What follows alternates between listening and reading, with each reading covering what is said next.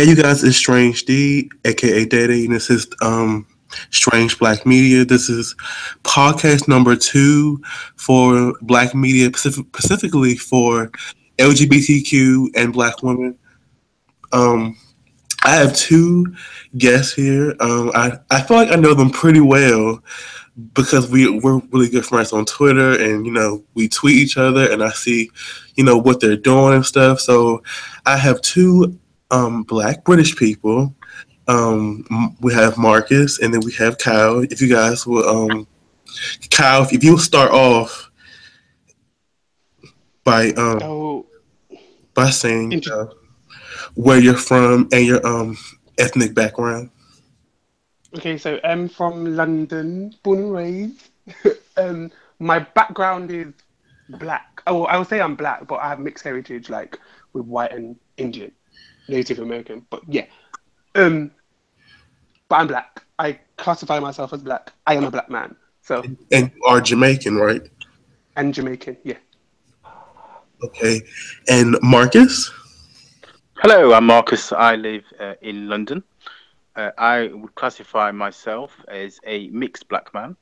I have a mother who comes from Barbados and a white English father. Okay. And when you say your mother comes from Barbados, she was born in Barbados and then came here, or was she raised in the UK and born from Right. So Barbados? my mother, she was born in Barbados. She spent the first 21 years of her life there. Like many women from the Caribbean, she came over to the UK to do nursing and staff our NHS, our National Health Service. Okay. The reason why I felt the need to have a conversation with, some Black British people is because Samuel L. Jackson did a interview in which I don't want to say he even criticized Black British people, but it was more of a critique. I felt, where he felt that there were some roles that he felt that Americans would do a better job playing over British people, because we have noticed there has been a trend of Black Brits playing American characters.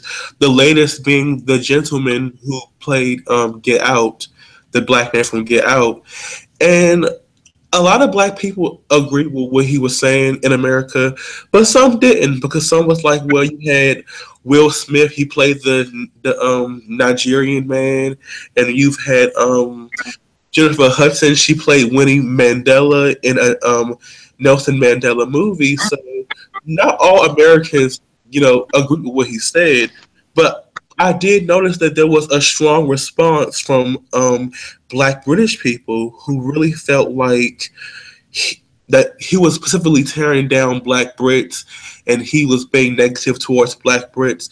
Why do you Kyle think that Black Brits had that strong of a response about what Samuel L. Jackson said?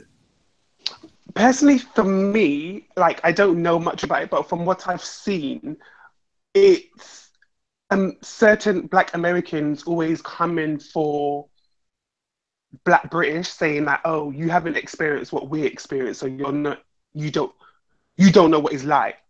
Does that make sense? And Yes.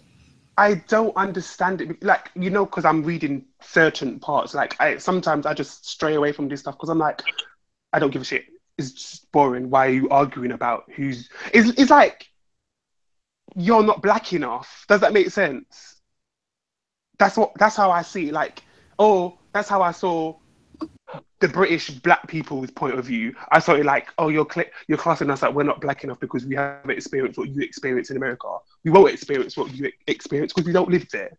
So I wanted to address that specifically because I have seen the notion that we're trying to say that you guys are not black enough, but my thing is, even though we're all black, there are different experiences. You can't say that your experience in London is the same as ours in America. I don't think he was criticizing your blackness per se, but there is a difference of experiences across diaspora. We won't understand black people in Brazil, and you guys will understand, everything in America, but I don't feel like it was I don't think it was an attack on you guys' blackness, but I did see that a lot of you guys did feel that way, and that's I surprising. see. I don't think it was because of that. I think it was more of the reaction that he got from Americans, with Americans putting their 2 pence in, if that made sense. And then it was you know how social media is, like people only see one thing and then they go for that. But that's my thing. I don't really know about that. Marcus. Marcus, yes. Well, my takeaway from that is first of all is, they are actors, they are acting. So I think a lot of black British actors in particular have gone through that classical training. They've come from theatre, and I think that's what many American casting directors find attractive. Is, I'm not saying that doesn't happen in the US, but it tends to be, they come from that kind of tradition, and I think casting directors are attracted by that. I think for Samuel said that, if you're a black American, you're more likely to, bring something extra to that part. I'm not convinced by that, to be honest. And I think, as you pointed out, we have had African American actors playing other roles, in particular, as you mentioned, Winnie Mandela, and we had Will Smith playing. Was he Nigerian? And people were criticizing the fact that his accent was appalling. Was he the right person for that role? If he can't even carry off the right accent and sound correct. And it's kind of like, I can see that point of view, is that we as British people have, sat through films where there's American in the role, and you're thinking, well, the accent's wrong, it's completely, but, I can understand, the kind of nuances. I mean, if you're watching a film, I think sometimes in the diaspora, we see a lot of Black American culture. Yeah. And I think sometimes we think we know Black American culture more than we actually do, because we're so exposed to it. Yeah. And I could probably kind of see where Samuel's coming from in a way. But what he did also say was that he kind of insinuated, he said, oh, yeah, in Britain, they've had interracial relationships for decades or whatever. He's kind of insinuating that we don't go through the same pain.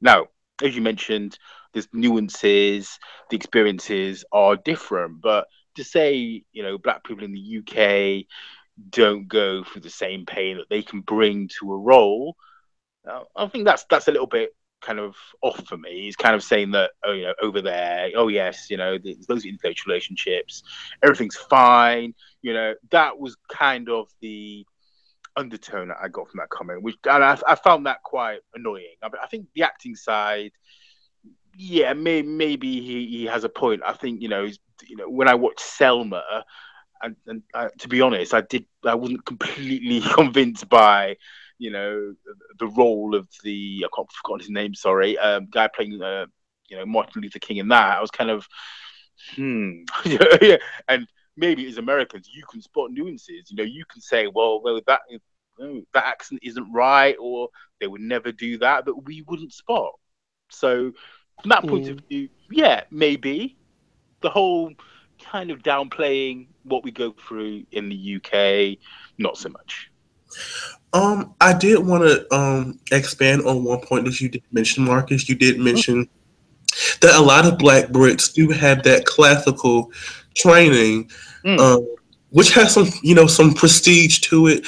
But I feel like a lot of that, of Americans preferring that over us in America, I feel like a lot of that has to do with classism, because not a lot of African Americans have access to that classical theater training that you guys can have. So I feel like, and there's been studies on this, but a lot of times when Black people do come from other countries, they are kind of seen as better Black people than Black Americans who've already been here. Do you have any thoughts on that? And how there's some classism to that? Right. Because we don't have the access to a lot of the prestigious theater training that Black Brits do have access to. Yeah, I think class is a very interesting question, and I don't think we talk about it enough as Black people in the UK. Okay, now, if you look at the actors coming up, you will probably notice that they are mainly of African descent. Yeah, as in, their parents are from an African country, Nigeria or Ghana. What you're not seeing is working class Black Caribbean people coming up, right? If you look into the backgrounds, I mean, I couldn't stake my life on it, but if you read into the backgrounds of most of those actors, you'll probably see that they are probably from reasonably well-off families. I think there's a couple that came up, from working class families, but there is kind of a subtle difference. I think Cal could probably jump in here between,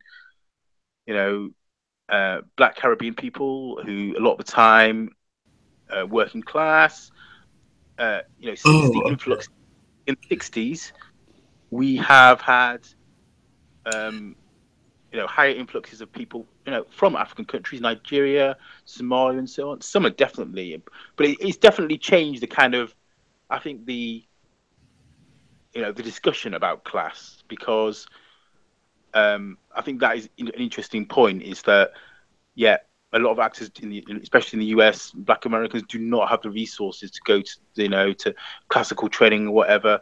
A lot of Black British people don't either. A lot of Black Caribbean kids don't either. But if you look at those people, you won't find many working class Black Caribbean kids. I mean, what do you think about that, Cal? Before Cal mentioned, just chimes in, just so I'm understanding, more African Black British people tend to be more affluent than Black Caribbeans. What? Sorry. So are Black British Africans? Do they tend to have a higher class or be more affluent than Black Caribbeans? I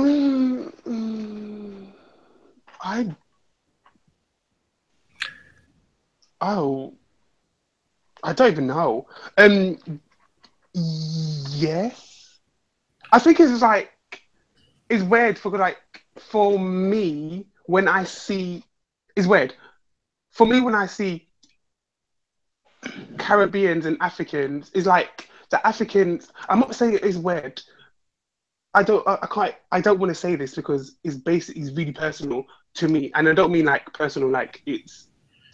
I don't want to say it. From what I see African parents pushed their children more than Jamaican parents when I was growing up. This is when I was growing up, but I don't know it because it's weird because there's a lot of successful Caribbean people, but it's not in the stuff like the arts. Yeah, does that make sense? Yeah, that's true. So, but like with African parents, I know for a fact because my friend was really, really good with acting. Her parents did not want her to be an actor. They was like, no, you're going to be an accountant or a doctor. So it was like, she's now an accountant or a trainee accountant. Does that make sense? Like they listen to their parents. They listen to more like us lot. We're free to do what we're allowed to do if we want to do, if that makes sense. But it's more of a thing like we're going to do it not do it for money, but like for career based. But with an African descendant British person, they're doing it because their families have told them, no, you're not doing that. Does that make sense? Yes, it does. Yeah. So, because you can go, Marcus, because I really don't.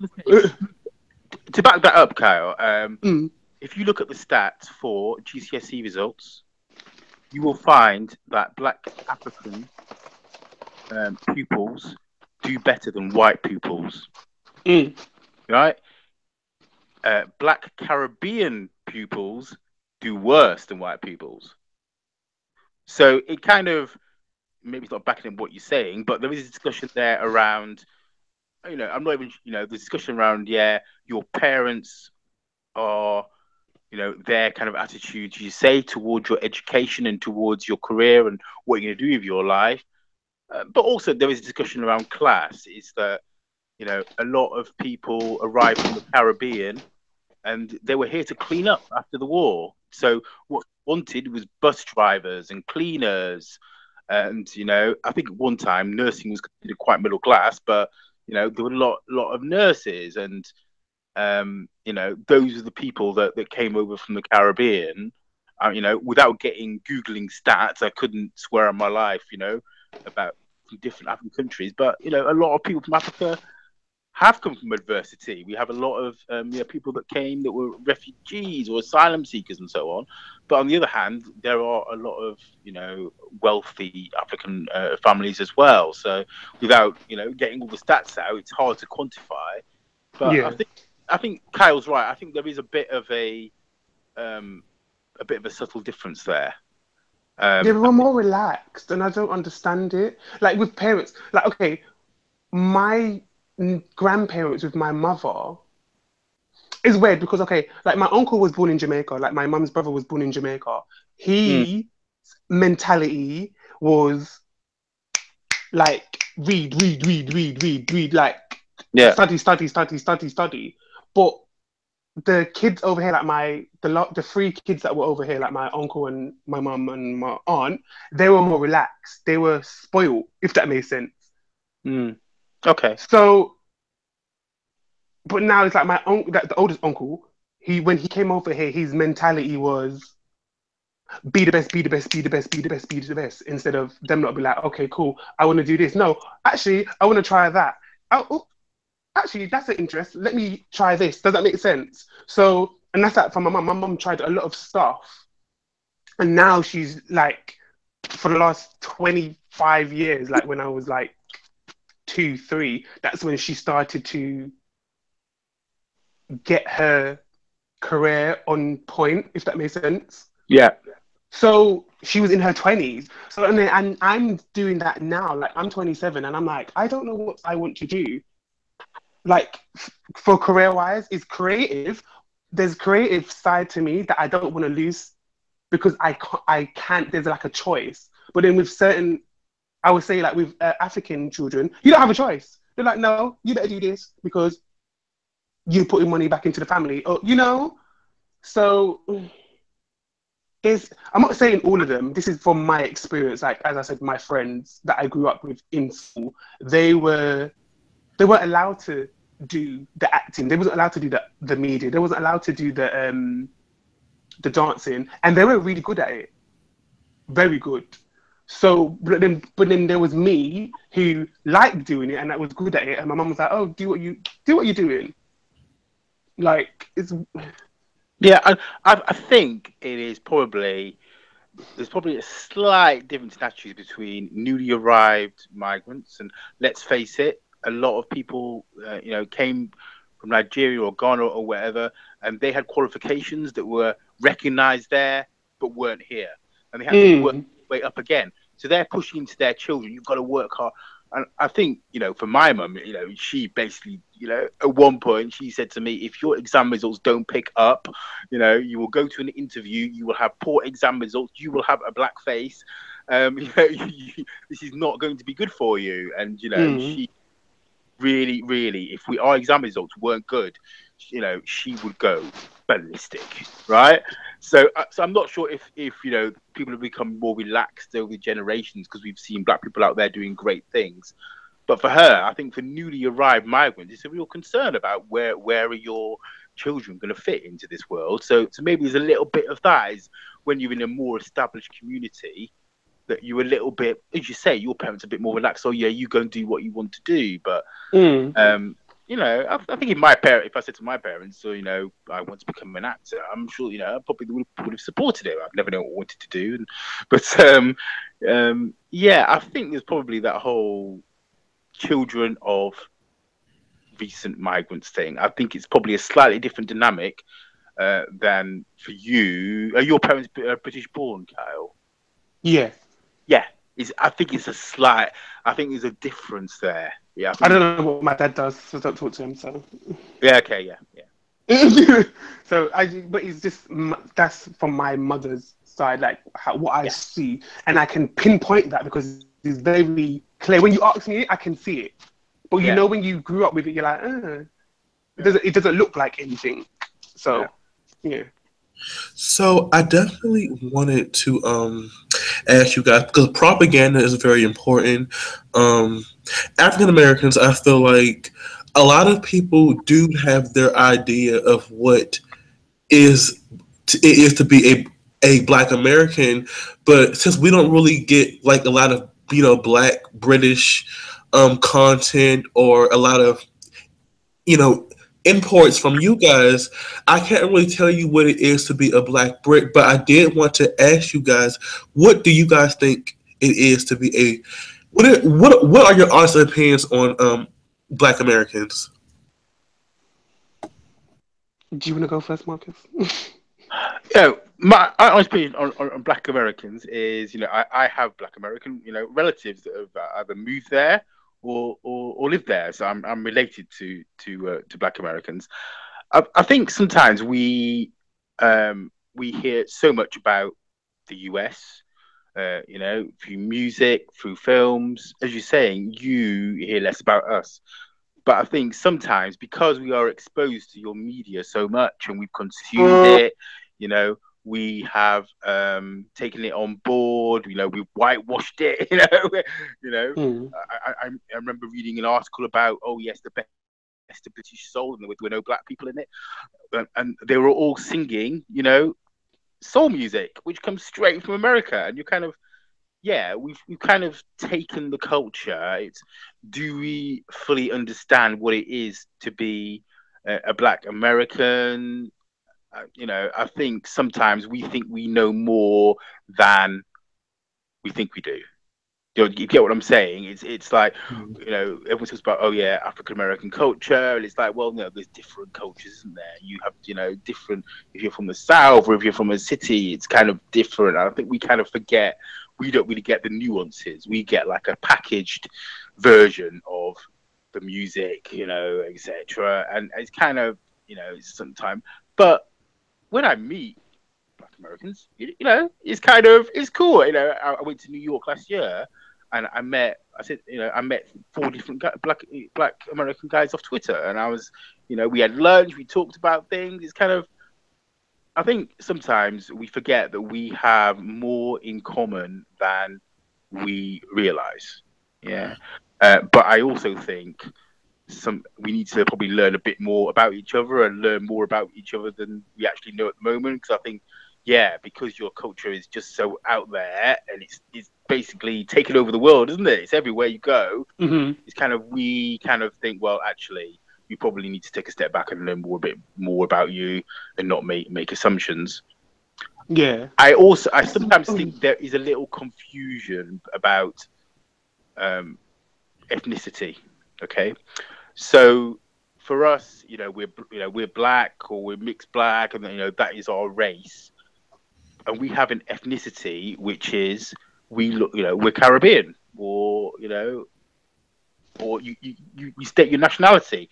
I'm Nigerian, or even if you're Nigerian, you might say I'm Yoruba. Yeah, so you have these ethnicities which we kind of, even though we're British and we're born here, we go, well, yeah, we're Afro-Caribbean. We'll go to carnival.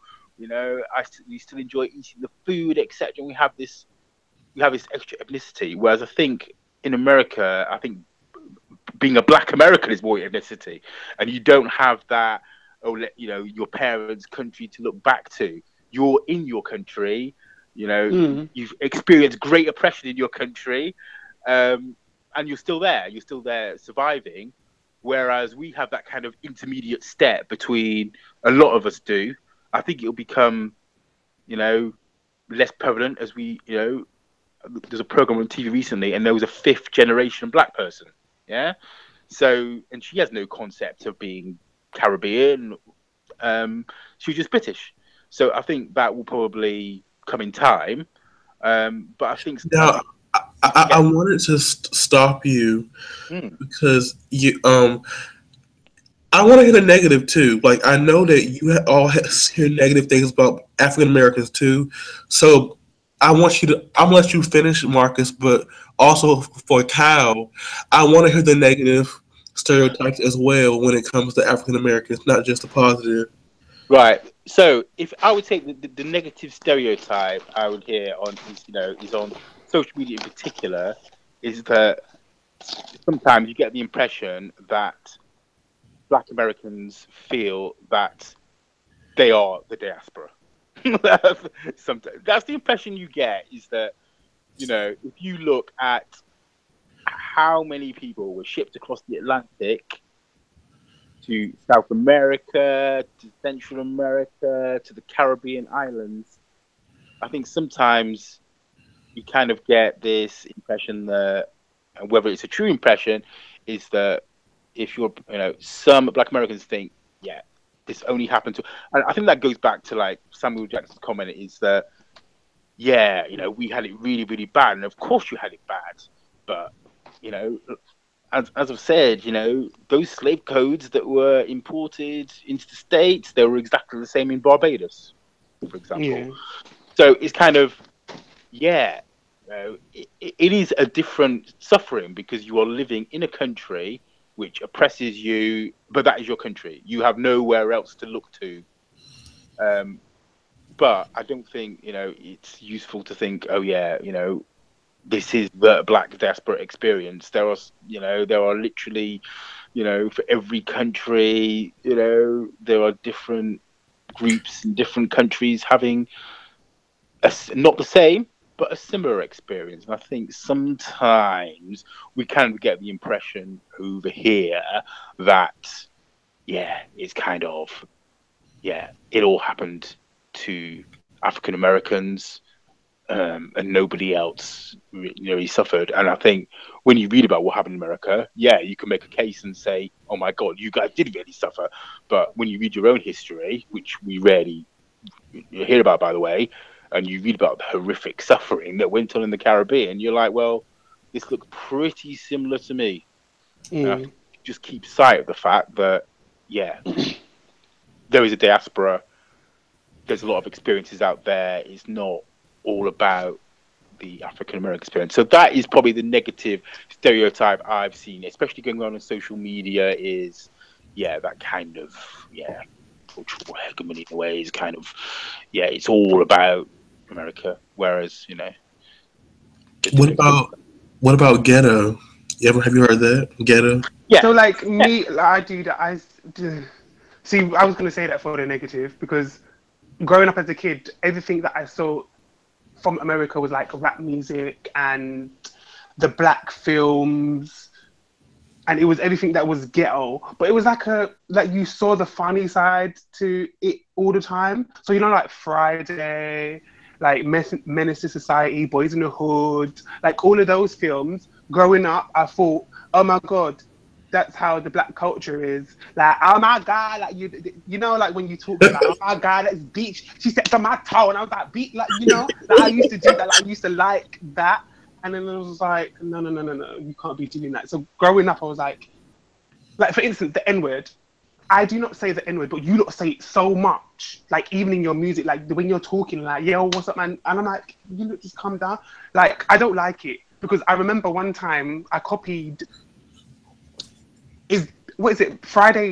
Next Friday, whatever it is, and I kept on saying the N-word in it, and I kept on doing it like, please, and all stuff like that. And my mum boxed me in my mouth, and she's like, "What are you doing?" So I was like, "They say it in music, and they say it on films." So she's like, "Oh, so you see people jumping off bridges and stuff on films? Are you going to do it?" So I was like, "No." She's like, "Okay, cool. Here's another point. If a white person's, because in school, I beat up a white boy for saying the N-word. So she's like, okay, remember last year or like 2 years before that, blah, blah, blah.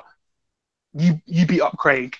Why did you beat up Craig? Because he said the N word. So she's like, why is it fine for you to say the N word? So there was that. Does that make sense? My mum taught me from a young age, like, that's a negative that they have, or like as America, they have that negative thing, like they put each other down without realizing they're putting each other down. And for us, from coming from the Caribbean, we don't say that. Yeah, I'm the same. Is that it is not in our vernacular to throw the N word about at all. I think I've heard younger kids in London say it in that kind of context, reclaiming context. And, I'm fine with that. I reclaim. If you're part of a minority, reclaim the word. I mean, if you're LGBT, we reclaim words, don't we, and have a laugh about it. But yeah, I kind of get. But then not with the N word, because it's like there's a history to it. There's a power behind that as well. That's like when, like I had my manager's white, and she says she puts things like she can word things very well. So when I said I don't like it because of what's behind it, the power and everything, she agreed with me, because she's like, yeah, it doesn't, like me saying to her white cracker or you white pillowcase wouldn't have the same power as the N word. Does that make sense? Exactly. No. And that's what my mum's installed into me, like that, and that's what I always used to hear and see, because I grew up listening to R&B and hip hop, and you heard it a lot growing up. So, and it wasn't from British people that you heard the N word. Like growing up in the late 90s and early noughties, you didn't hear it. But it's like now you do, as like in grime and stuff, you hear it now. So it's just like, yeah, and that's the negative for me. It's funny that you all have this heightened sensitivity of the word, because the N word is as American as apple pie. It started in America, I believe. It came from America, so it's very interesting, to say the least, that you all feel the same way that a lot of Black Americans do. And I don't say the word either, but a lot of people do. Even and I hate it, a lot of Hispanic people in the United States say the word a lot. And unless you're Afro Latinx, you should not be using the N word. Simple as that, isn't it? Really. Exactly. But then it's like, if you watch World-Star Hip Hop fights and stuff, you see white people calling white people the N word, and it's just like, what? Yeah. Like, when did it? Like, literally, I'm like, when the fuck did it come? Sorry for my language. Like, when the hell did it come to this? Like, how come it's all right? And sometimes you would see Black people in the video, and they don't even flinch, and I'm like, what the hell? But just come back to that point. The N word isn't specifically an American thing. That word. You had British colonizers. So did we in the Caribbean. They were using the N word. Yeah.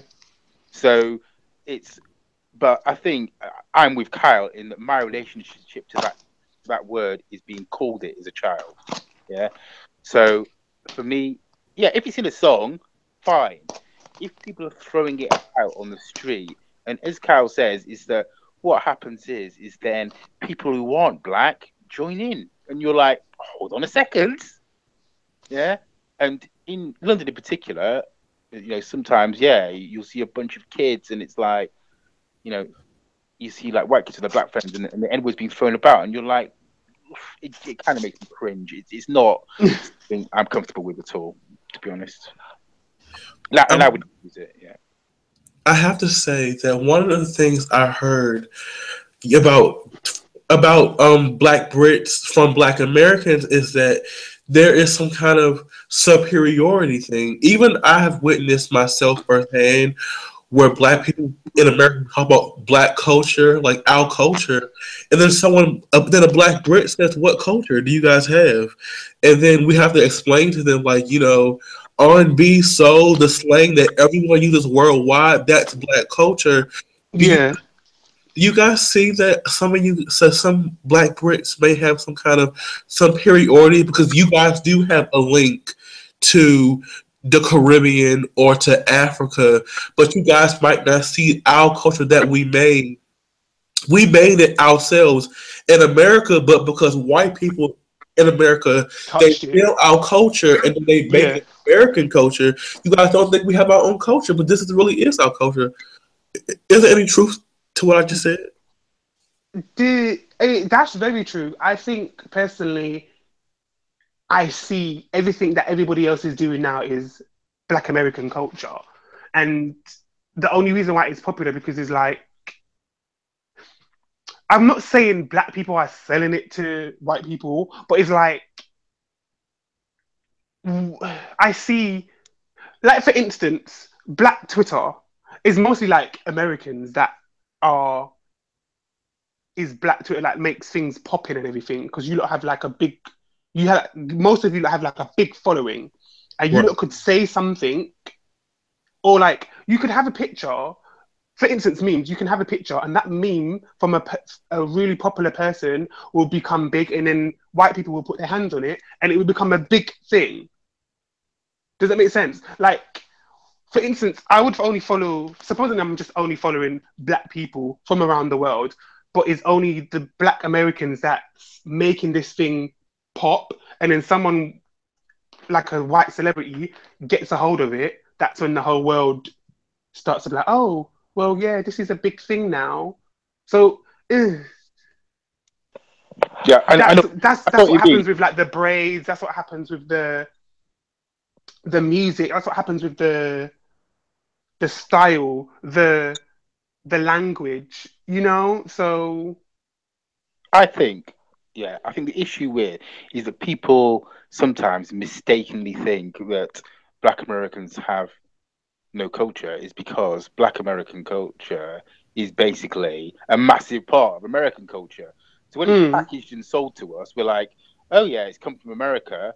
yeah, But so much of that, not only did it come from Black Americans, some of it started by LGBT Black Americans. Yeah, yeah. because Right. That's another part that yeah, we but don't that seem to obviously acknowledge. raised, yeah, and then all of a sudden you get white Guardian writers in the UK, the Guardian newspaper, going, "Oh yeah, he's throwing shade," and it's like, well, where did No, that come from? Yeah, but black gay Americans. yeah, exactly, yeah, um, you know, a lot of that comes from like black trans women, and but that bit's erased. So when it reaches us, it's sanitized. It's like, oh well, this is what the Americans are doing, and of course we pick it up because of global communications, the way they are these days.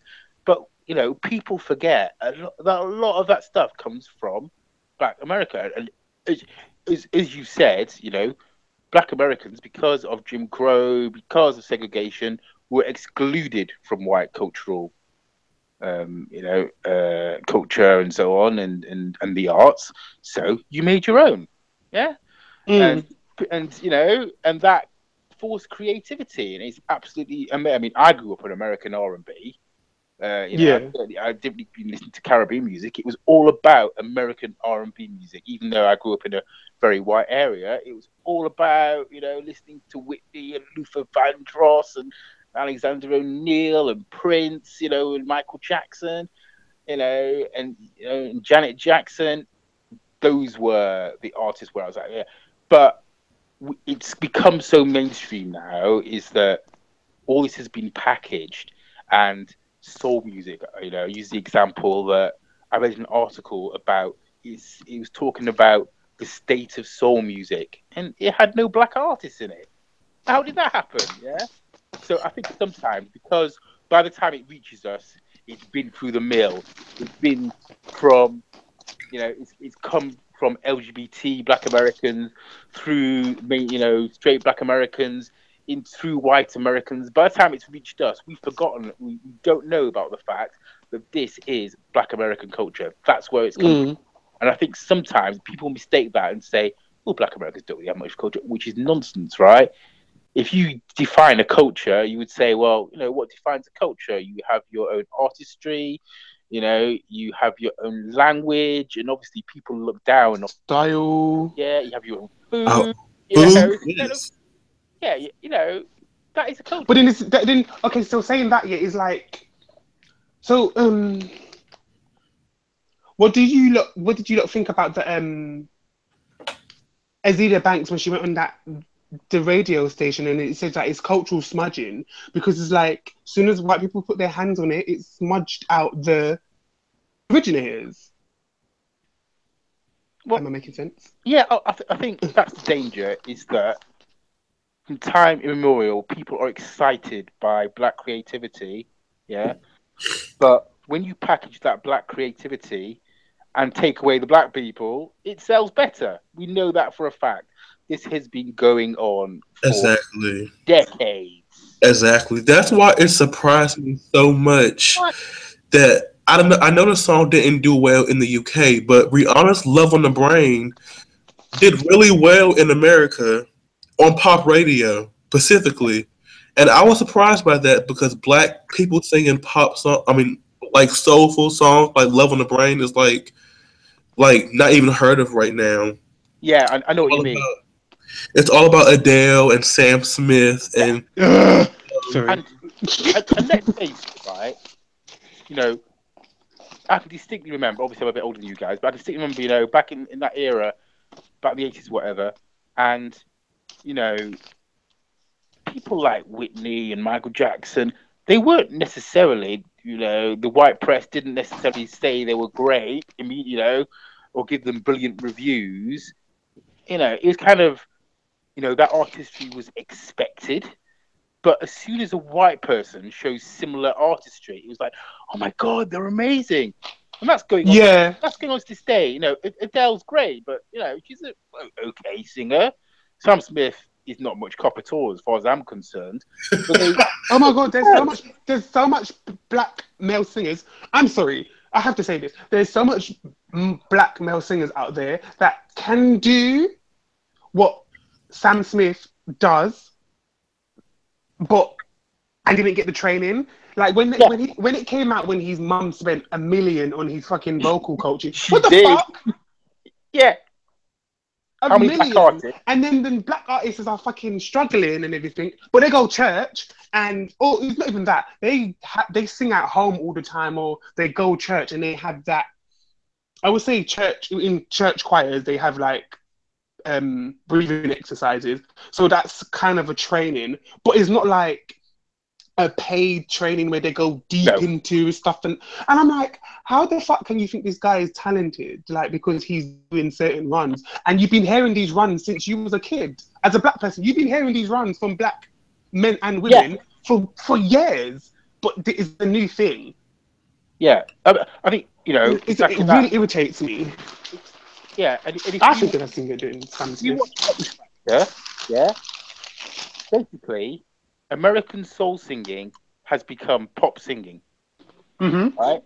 You know, back in the 80s, you'd have like Madonna, or, you know, these artists, they had pop voices, you know, they just sing the melody, yeah? Now, when you turn on X Factor, it is American soul singing, yeah? You've got from white people. Yeah, you've got these white kids doing all these gospel runs, or what they think are gospel runs. And I think, again, it's that it from the source. You've got these people that trained and sang in church, yeah? And then you've got artists that learn from them, you know, like the next generation down, say like Christina Aguilera or so on. And then you've got British people copying, you know, the people that learn. So it's like kind of like 3 degrees of separation. These are not people that learnt their craft in church. They've learnt it like second hand or off a record, like how to do a gospel run. And that's black American culture. But no, they are not. I mean, look, as an example, poor Amy Winehouse, you know, she was singing the blues, wasn't she? You know, it's basically American soul music. She adopted a 60s aesthetic.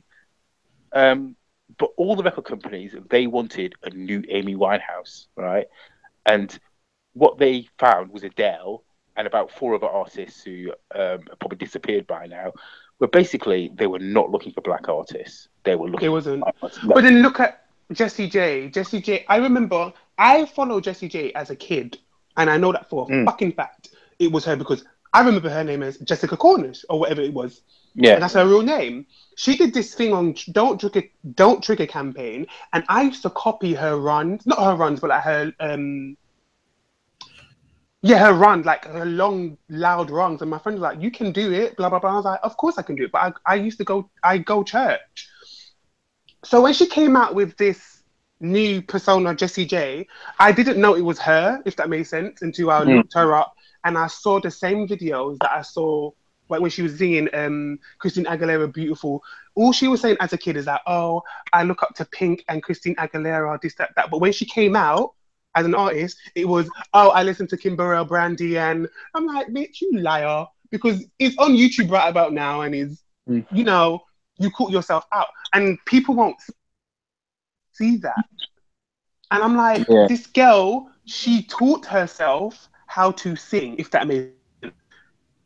A natural singer. Well, like, she was like, she taught her, like, how do I say this? Yeah, she taught herself how to be, you know, like loud singing. Yes, I agree.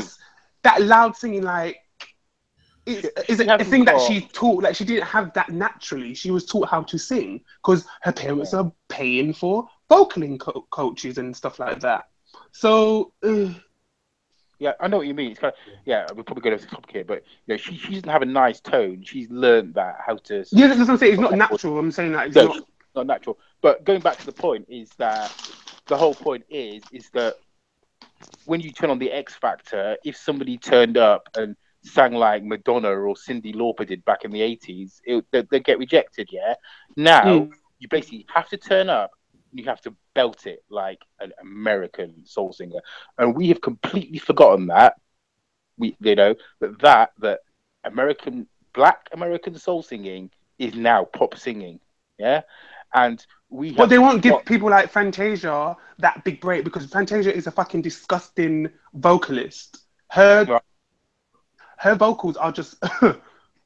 But if a white woman was to sing like her, she would be bigger than Adele right about now. Yeah, and I think that is the whole thing. It's going back, it goes back to before Elvis. Is that people love the creativity of Black culture, but they relate to it more when there's a white person singing it, and they think it is more impressive when a white person sings it, and that is why our charts. When you look at our charts now, and you're like, so where are the Black soul singers on this chart? And they're like, and I put like people like Ed Sheeran. I'm like, wait, his voice is subtle. Like, yeah. It's kind of like, even I'm really trying to think at the moment who is singing R&B and doing well on the charts. I think even Emily Sandé is not doing very well with her latest album, is she? So it's kind of who's left. It's kind of the whole thing has been and the music industry has faced big struggles. They can't afford to have a separate, Black music department these days because no one's buying CDs anymore. They made a fortune out of CDs in those days. Now it's all getting a few p here and there from streaming and so on. But that's just where we are. It's kind of it's really taken over the fact that you package that culture, you put a white face on it, and then it sells. And then we forget, especially for British people, when you remove from it, we forget where it all actually came from in the beginning. Now, I wanted to ask this question because I guess she's a Black British woman, but she's of African descent. She created a thread about African American people, kind of bashing them. And one of the things that she said that non-American Black people are forced to adhere to a standard of Blackness that is wholly American, so we get called not Black enough. Is that true? I don't think I can relate to that really. Yeah. Because, on the one hand, a lot of the culture we see, even in the UK, a lot of Black culture is American. Yeah. But also, probably you don't see it as much, but maybe Cal know a bit more about this than I do because I'm studying my R&B. But you've got these grime artists coming up. They are doing something which is specifically British, yeah. and they are making waves and so on. And for us, I don't think it's a thing about, oh yeah, we don't meet the American kind of definition. Is that what you're saying? The definition of blackness is kind of American, and I think that we have sort of a bit of a different identity. There is that we are British, we are Black British, but also we have this African or Caribbean heritage a lot of the time, and it's kind of all mixed up. And I think it's a slightly different concoction. I don't think you meet anybody that say, "Oh yeah, I'm not," I don't meet the standards of blackness. I think sometimes if we go back to our islands and we say, "Oh hello, Barbados," I'm Asian, and they'll go, "What? No, you're not." I think sometimes that's a bit. People get upset about that. Is that you've got two Jamaican parents, you go to Jamaica, and they say, "Oh, who's this British person?" So, I think, yeah, because you have a different accent. Yeah, and you come on, for better or worse, we grew up here. Of course, we're going to have a slightly different. We've got the accent, we've got a bit of a different outlook on things. Of course, So no, I don't kind of relate to that really. And I also feel like there's a double standard when it comes to African Americans because we are so hyper visible. Everyone partakes in African American culture, but when a African person may wear a dashiki or like Drake and his even though I know he's not American, he does his whole Caribbean thing. People want to call out the fact that African Americans are cultural appropriating from African and Caribbean cultures, but no one really black people here. We're not really calling no one else out for doing black Black American stuff. Do you guys think that there is a cultural that there's like a double standard? Because I feel like a lot of you all think that hyper visibility is a privilege, but it's really a curse in a way because everyone partakes in our culture, but everyone hates us. The Hispanics, the Asians, the white people, they love that our culture, but they hate us kind of thing. Like that's why people like Bruno Mars, because we all talk about Adele and Sam Smith, but also Bruno Mars is not black too, and he's also cultural appropriating from black people too. But do you think there is a double standard when it comes to that? Yeah, there is. Well, personally, for me, I would say like he's meowing the black culture. So I don't know what else to say because I say it. You see me tweet about it all the time. I do not leave out anybody. If a white person's doing it, like for instance, Drake. All of a sudden, you're doing this Jamaican. Fair enough, your dad's quote unquote Jamaican, but all of a sudden you're doing this Jamaican stuff, and it really irritates me. Like it doesn't seem authentic. Like when he's fair enough, you can make like one or two songs that's Caribbean influence, but when you're doing it like in multiple songs, it's like you're trying to. It's like you're trying to. It's not smudge us out.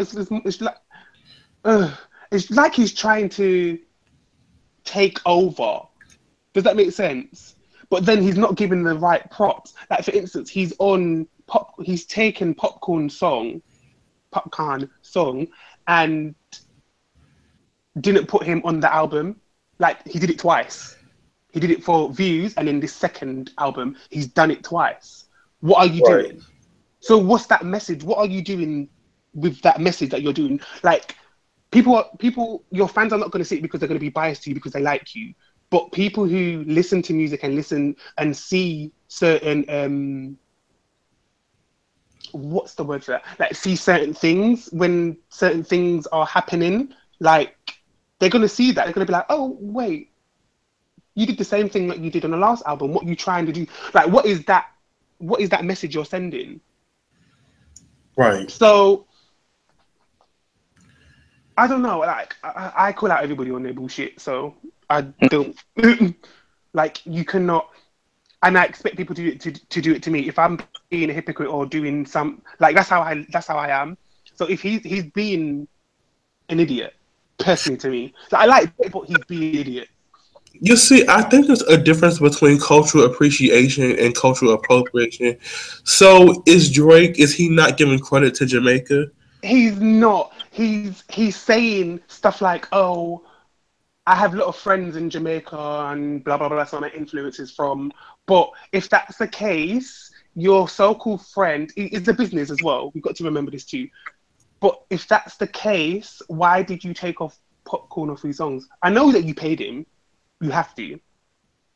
But it's Right. like it's like he doesn't want people like it's like he doesn't want his fans to. It's weird because look what he did with Skepta, a grime artist from over here. He's been underneath Skepta's ass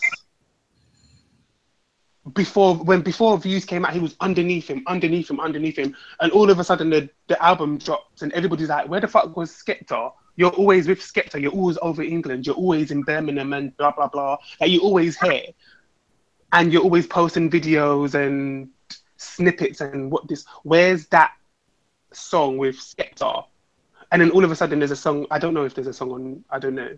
Apparently there's a song on his new album with Skepta, and now gigs. Right. So does that say? So where's that same loyal? Is loyalty? Is that the word? Where's that same loyalty when it comes to Popcorn? Does that make sense? What I'm saying? Because you're taking a culture, pulling it into your song, and then bringing everybody on that quote unquote wave, but then you're leaving out that person who gave you the influence. Oh. Not a lot of people look into music. They listen to music. They don't look into it. Okay. And then that's my perspective of it. But I'm not gonna. I might be reaching, but that's how I see it because I was just like, ugh, he's doing the most. That's what I think. So.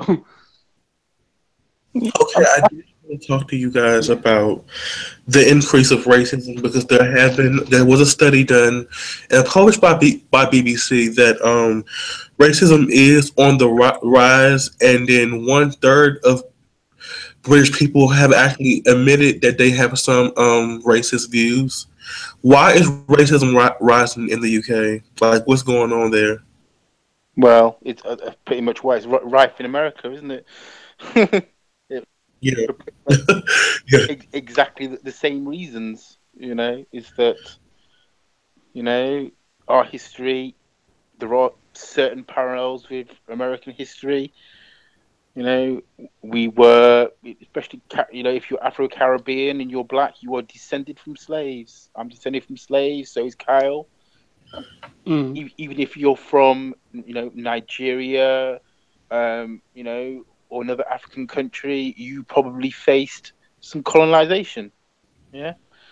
And, at the root of that is the notion that black people are inferior. Now, I think, with the UK, up until about, the 50s, the UK was pretty much 99% white, yeah? Whereas African Americans, of course, were living on the same land as the white people who held these racist views.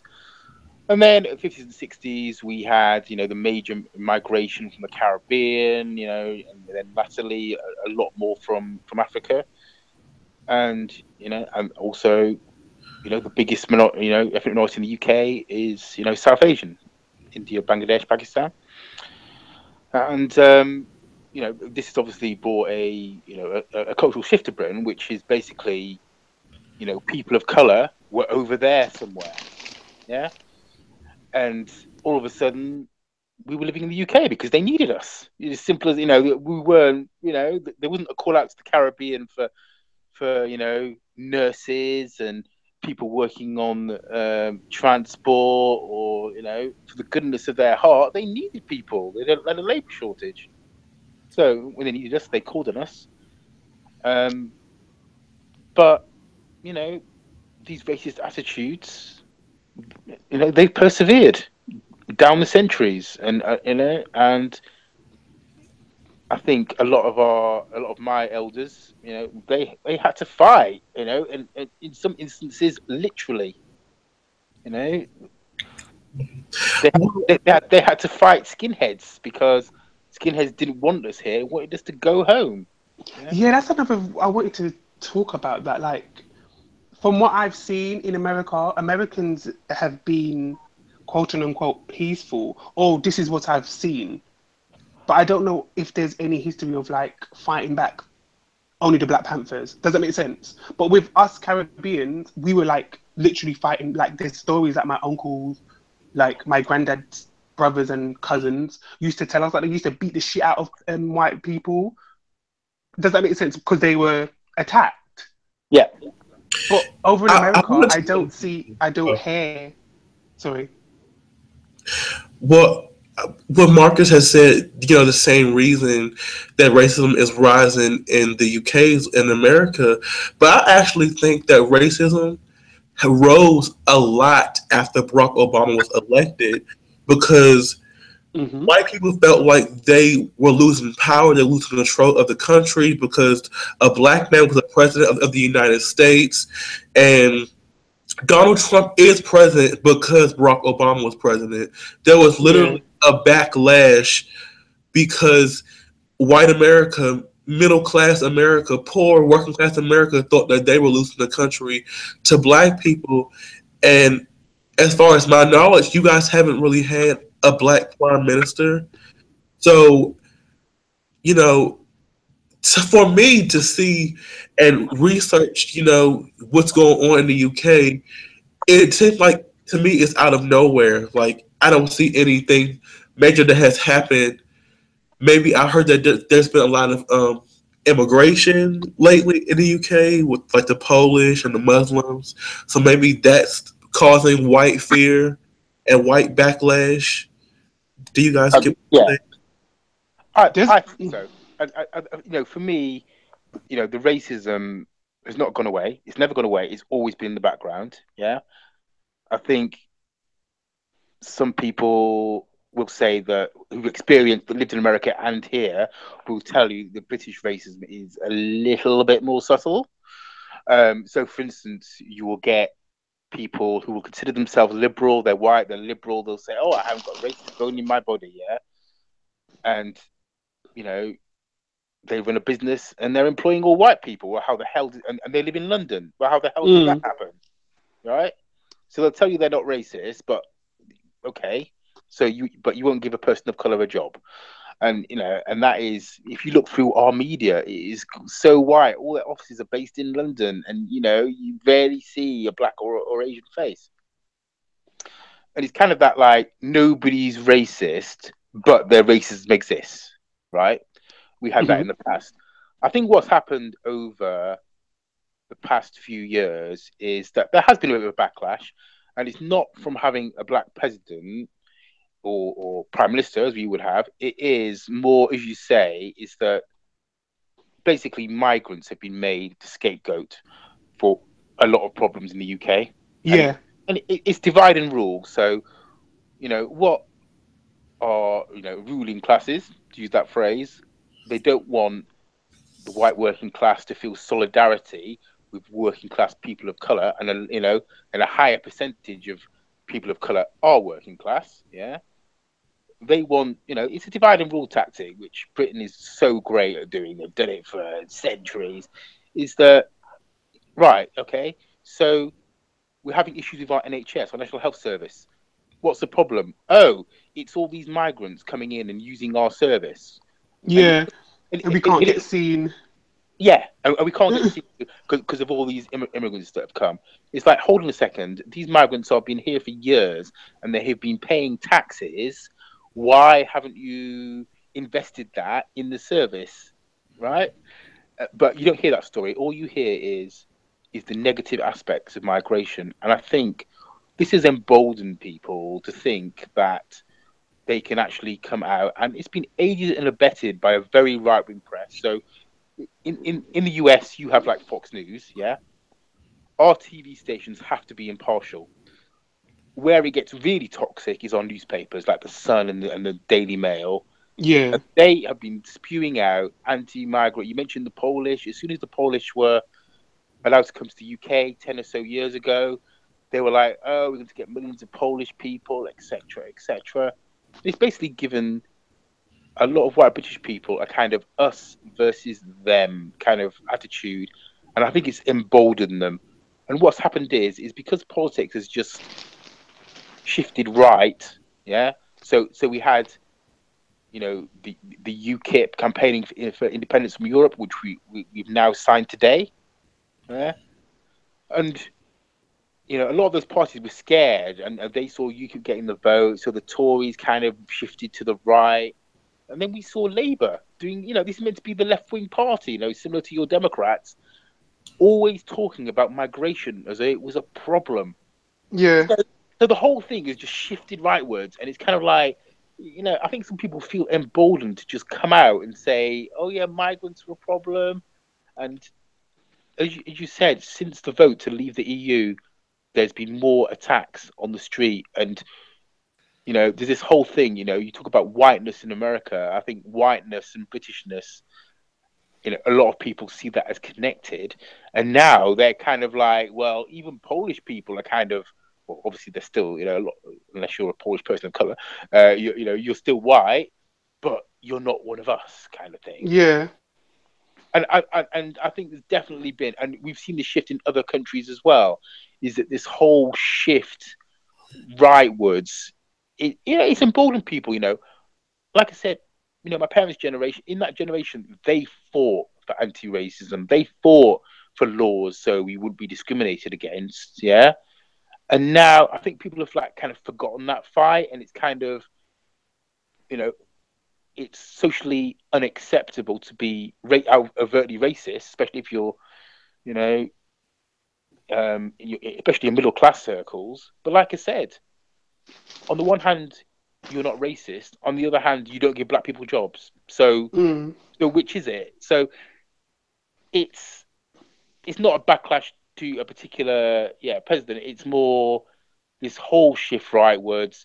And I think, a lot of the time people do feel attacked. And I think Brexit has come about, and there was a guy on TV and he said, why have you voted to leave the EU? And he says, because I'm tired of seeing all these Muslims about. Right? Which is nothing to do with the EU. But he saw the fact that he connected migration from the EU, which is majority white people, to seeing brown people and black people, you know, on the bus, on the high street. And people feel attacked. And, you know, we have similar situations in the US where there is white flight. Yeah. You know, around London, you have Kent and Essex, people that used to live in you know, the inner city in London, in the East End, moved out to Kent and Essex, and you know they're very, you know, kind of white areas.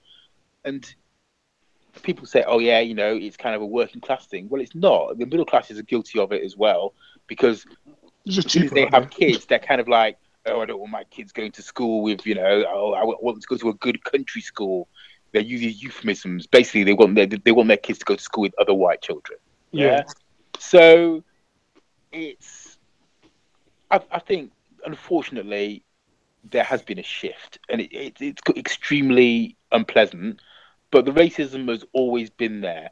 But what we're seeing now is some people feel emboldened. It's more overt, and people who call themselves liberal feel that they should, you know, they should support this racism and say, oh, you know, oh well, you know, these people are racist because, you know, they're working class. And it's like, excuse me, you know, my grandparents were white working class.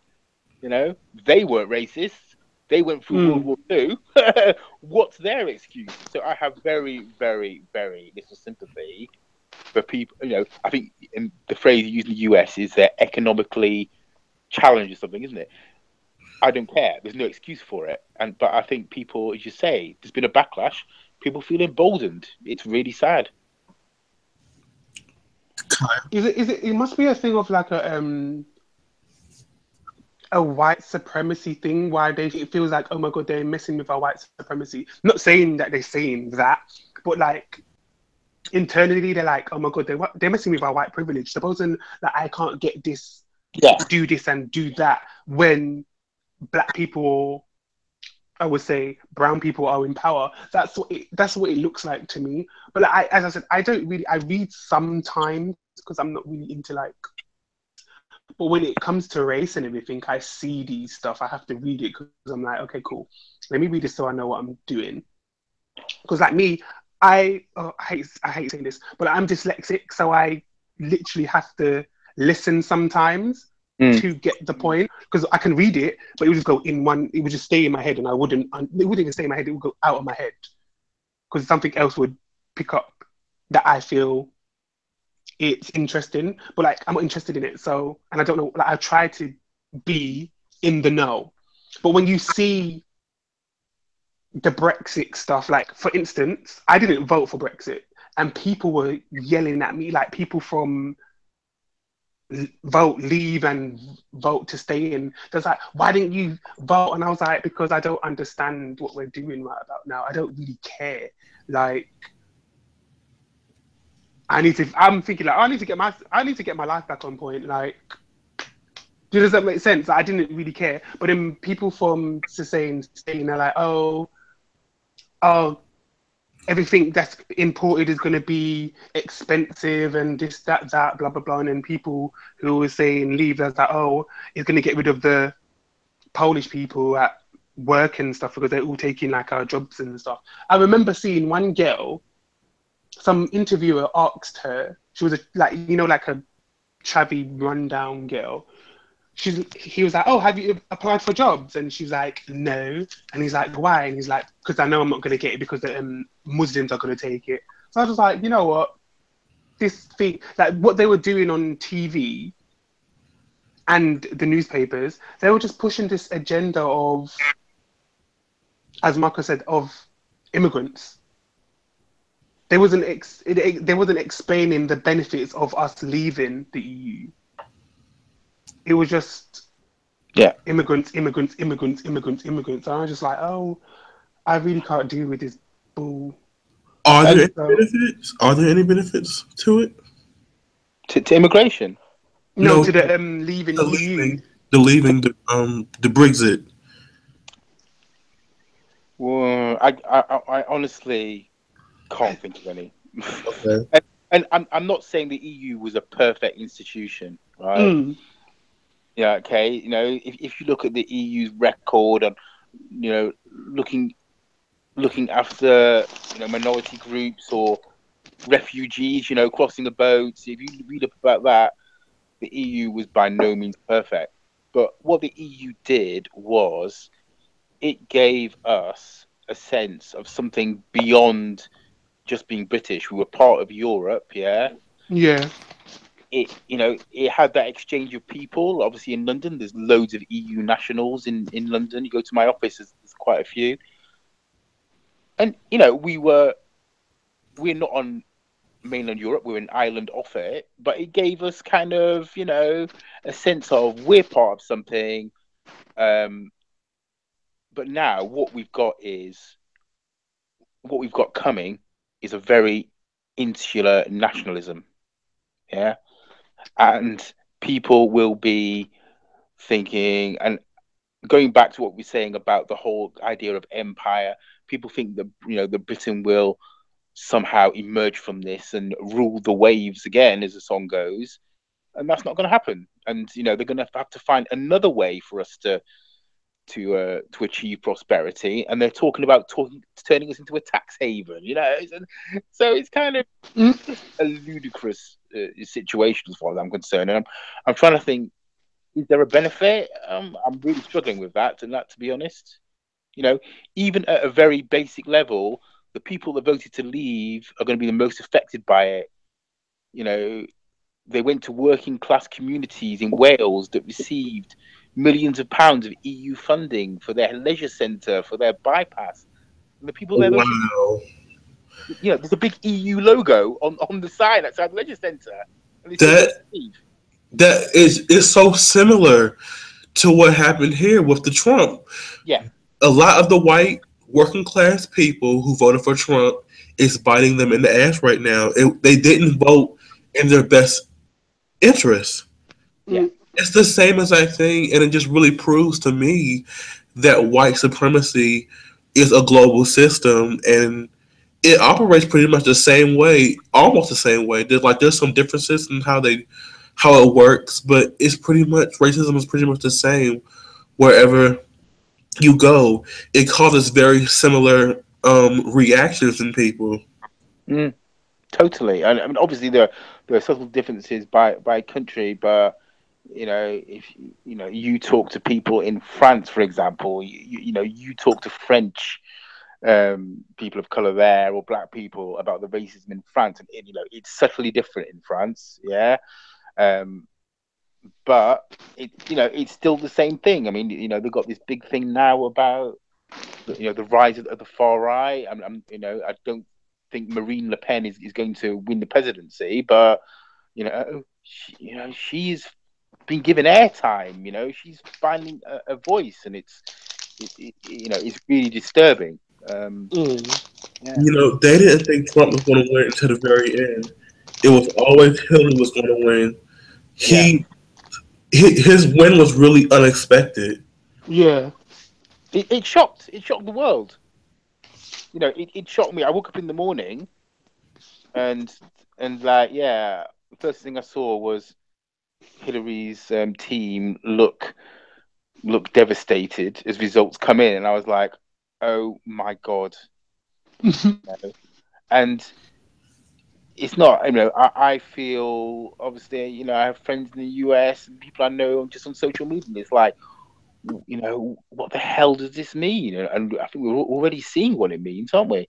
Is that we have somebody who is clearly not competent to be president, yeah, who's extremely right wing and is, and has filled the White House with people who are practically neo-Nazis running the country.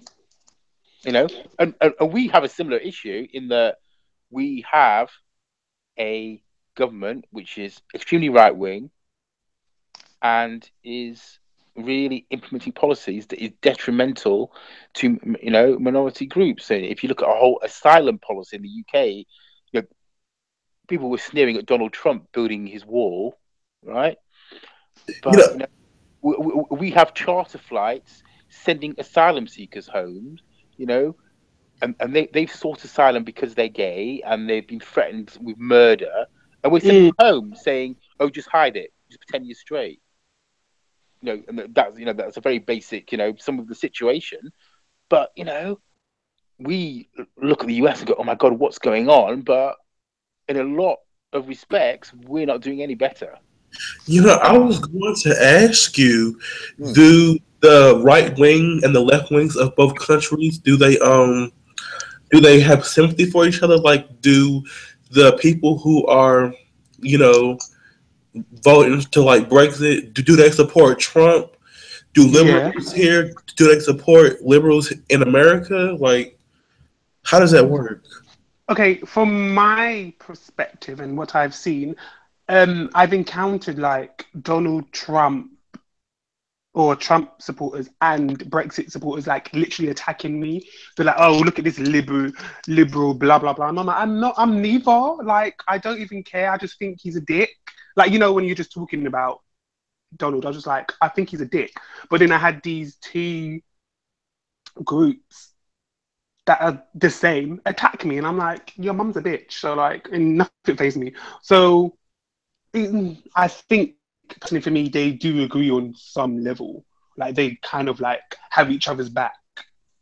Yeah, because it's funny because I've also heard that people in other countries, they tend to say shame on the USA when they're doing very similar things. So it's interesting. So it's interesting to hear that that the sides have sympathy for each other, like they support each other, basically.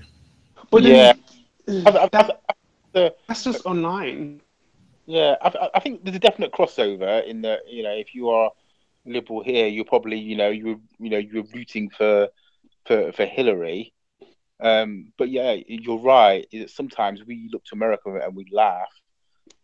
But if you look at the people running the UK right now, there are a lot of people that were extremely privileged, that went to Eton, went to private school, went to Oxford, and have suddenly landed a job as a cabinet minister, and they're just not up to it. And it's incompetent people. There's so much incompetence that sailed to the top just through sheer privilege, and that's how Donald Trump got there, isn't it?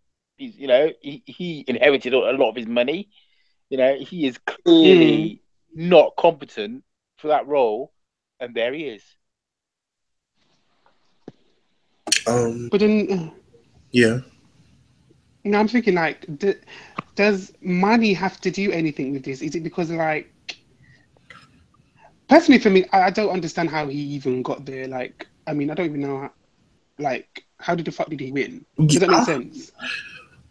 Well, here he played to the fear of the white people who felt like they were losing America because they saw all this LGBT progress. We had a black president. All these laws were getting passed, and he really played to the racist fears of white people. That's how he ended up Mm. winning, white people. And I honestly feel like I always say that white women, they're very sneaky and underhanded. So they went out and voted for him too.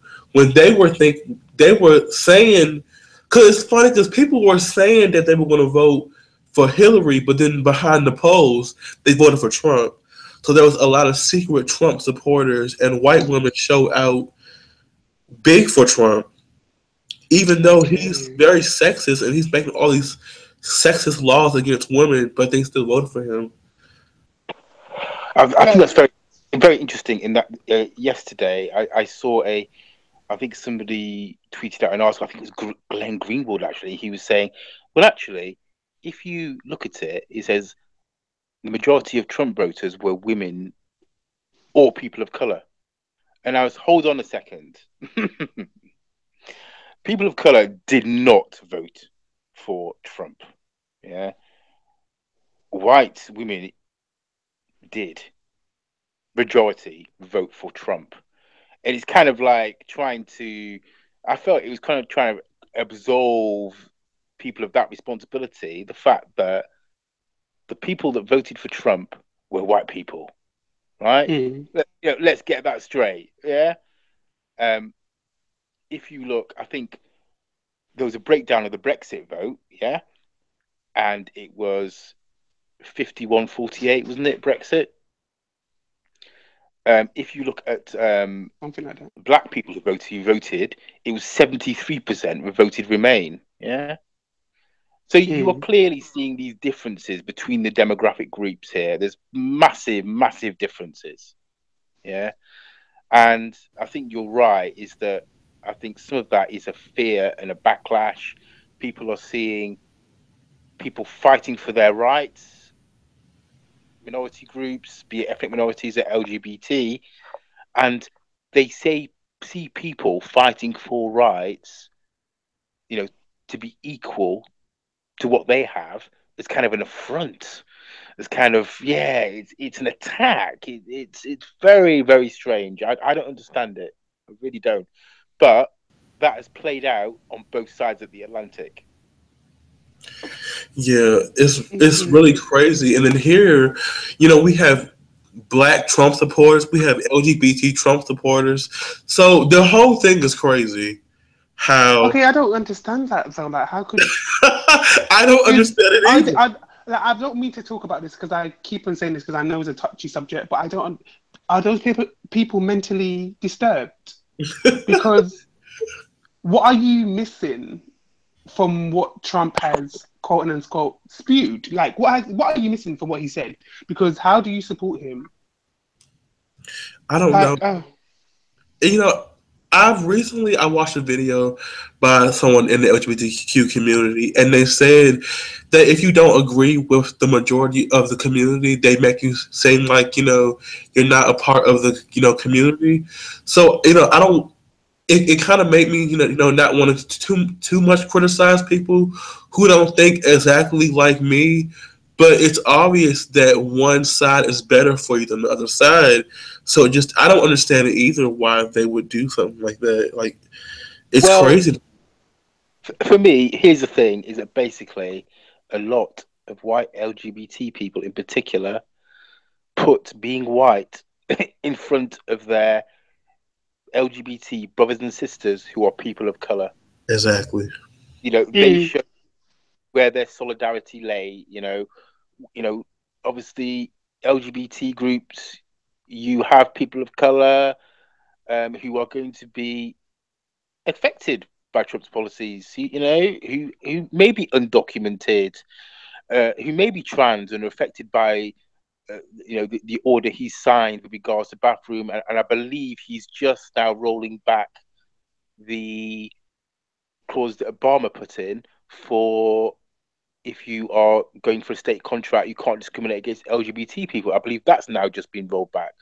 So all this is being rolled back, and for me, for them, respectability and their whiteness, that's their affiliation.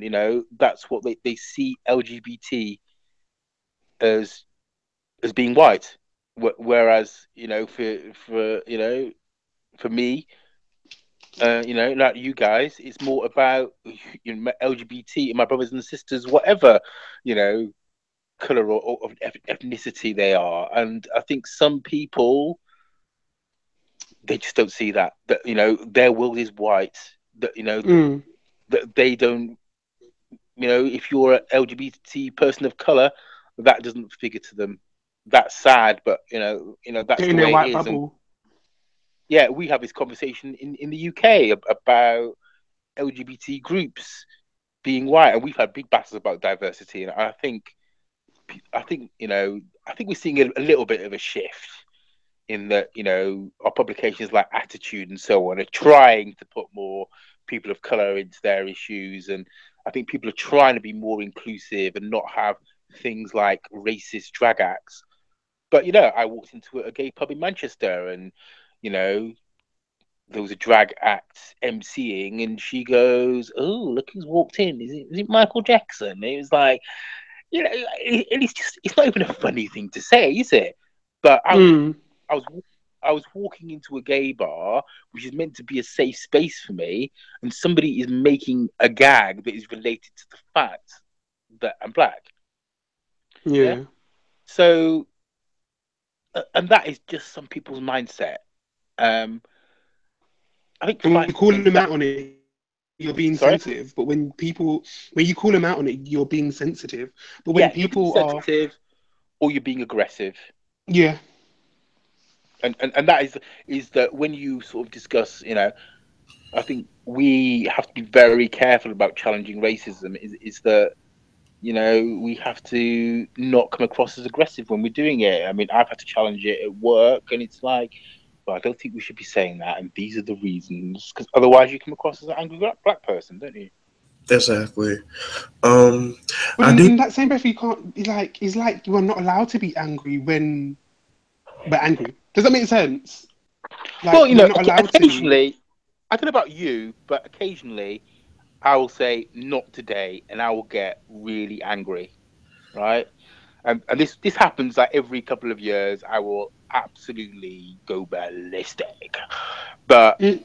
I think, but we are taught that if you are the angry black person, that phrase "chip on the shoulder" comes up, doesn't it, a lot? And that is a thing. And we talked earlier about how being mixed race and how you're seen in the UK. It is amazing how quickly you know it, you are seen as an angry black person, right? Your white parent is completely irrelevant, right? Yeah. It's back to one drop rule. Yeah, as soon as everyone's like, oh yeah, cute little mixed race kids. as soon as you assert and say, I am not putting up your racist shirt, you'll be surprised how the tune instantly changes. Yeah. Yeah, I do think we're gonna wrap up here, but I have so much stuff written down. Like I didn't even get to you guys your experiences growing up being black and black mixed race in the USA.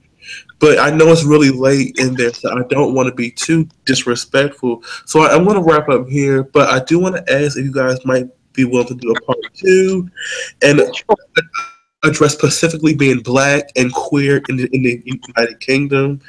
Um, but I do Yeah. want to first. Yeah, Yeah, it's I'd been be fun. fine. Yeah. Okay, that's great. Um, but before we do wrap up, I do want to, because Marcus, I see you tweeting about Rachel Dolezal, and I was just retweeting the fuck out of your tweet because I was like, I'm so sick of Rachel. I think I hate her. I really do think that I hate her. Right. The way I would sum up that is she is getting airtime, right? She's getting all this airtime and she's getting a book deal.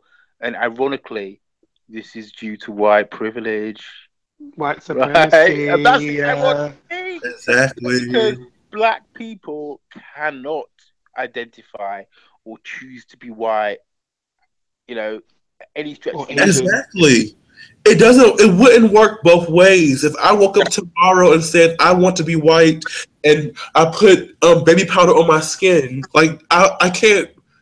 They'll laugh me out of the country. Like it wouldn't work for me. Yeah, as I said at the time, I know people who are mixed race and they have one black grandparent and three white grandparents, yeah, and they are excluded from being white because they don't look the part, yeah. Rachel Dolezal, she has no black ancestry whatsoever, and she can stroll in and say, "I'm black." She can get airtime. She was on BBC Newsnight. That's why I got angry. I thought, why the hell is she on BBC Newsnight? Yeah, we're paying for this with our license fee. Yeah, she's getting airtime on our flagship news program. Yeah, to talk about her experiences. As somebody said, how often does Newsnight give a black woman the opportunity to talk about her experiences and give her that exposure? It's just an utter nonsense. And the fact it's crossed the Atlantic, and yeah, it's just, I got very angry yesterday. And And then you have a lot of straight black people, mostly heterosexual black men, who are using this as an excuse to tr- attack trans people. Basically, they're yes, saying, "Oh, well, if you can accept Caitlyn Jenner or Laverne Cox as being a woman, then why not accept Rachel?" Because they're anti-black, they're stupid. Because they see it as, oh, I can. Personally, for me, this is how I see like when black men do that stupid stuff. Like, oh, I want light skinned babies. You see how women always say black women say, oh, I want baby with good hair and light skinned features. I've never heard a black woman say that, but I've seen a black man's actions do that. Does that make sense? I've heard black women say that before. I have. I have to See, be honest. that's my personal. This is why I said I haven't heard that. So, but when I see black men going, "Oh yeah, I don't want my child looking like me," your child's gonna look yeah, like you. He's gonna have the fucking features. You idiot. He's just gonna be light skinned. yeah. I think as you say, a talk for another day. But Yeah. I think I did a tweet. I did a moment of Twitter about this. Actually, is that I think people expect their mixed race children to solve all their problems, and all at the end of the day, you are a person of color, you are a light skinned black person. Obviously, I'm talking about people who are black and mixed with white here, and it doesn't solve any problems at all. It doesn't. But people fetishize it and say, "Oh yeah, my mixed babies," and a lot of it does come from anti-blackness. So a lot of it is just, as I said, in the UK, is proximity. We live together, so people are going to obviously have children together. But when you have people coming up, I am going to have mixed race babies because of X, Y, Z. That's when you start to like roll your eyes a bit, isn't it? Exactly. And then I do want to say that still on Rachel because I talk Mm. about her how much I hate her forever, but she sued Howard University, and it was only after that she started this mixed this because I think that she looks mixed like she doesn't look black to me at all, but like when she is quote unquote a black woman, she still isn't black looking to me. She looks Like like a Turkish lady or like a bronze Spanish woman. She doesn't look like, she doesn't look mixed. She I can't think mix that's neither. I think that's God, a discussion for another day. Is that that wig. we have similar things going on here, and it's not about Rachel Dolezal or people pretending to be black, but what we do have is something called political blackness, right? Which is basically is that back in these 60s and 70s, people of color chose black as an identity.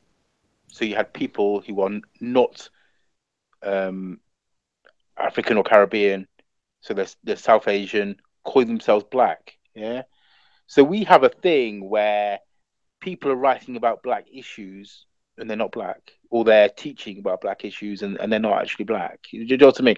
And it's it reminds me of Rachel a bit in that you're allowing somebody who has not had that experience to actually, you're giving them airtime, you're giving them jobs, you're giving them.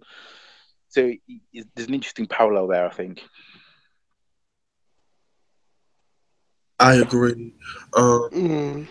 it was a great discussion. I can't wait for part two because I really want to get into you guys' backstories growing up, especially you, Marcus, because you said you were actually called the N word growing up in the UK. Yes. So I definitely want to get into that, also into the queer aspect, and compare and contrast. But this is Strange D, and I'm Marcus and Kyle, and we'll see you guys later with part two. Peace. Bye. Thank you. Bye.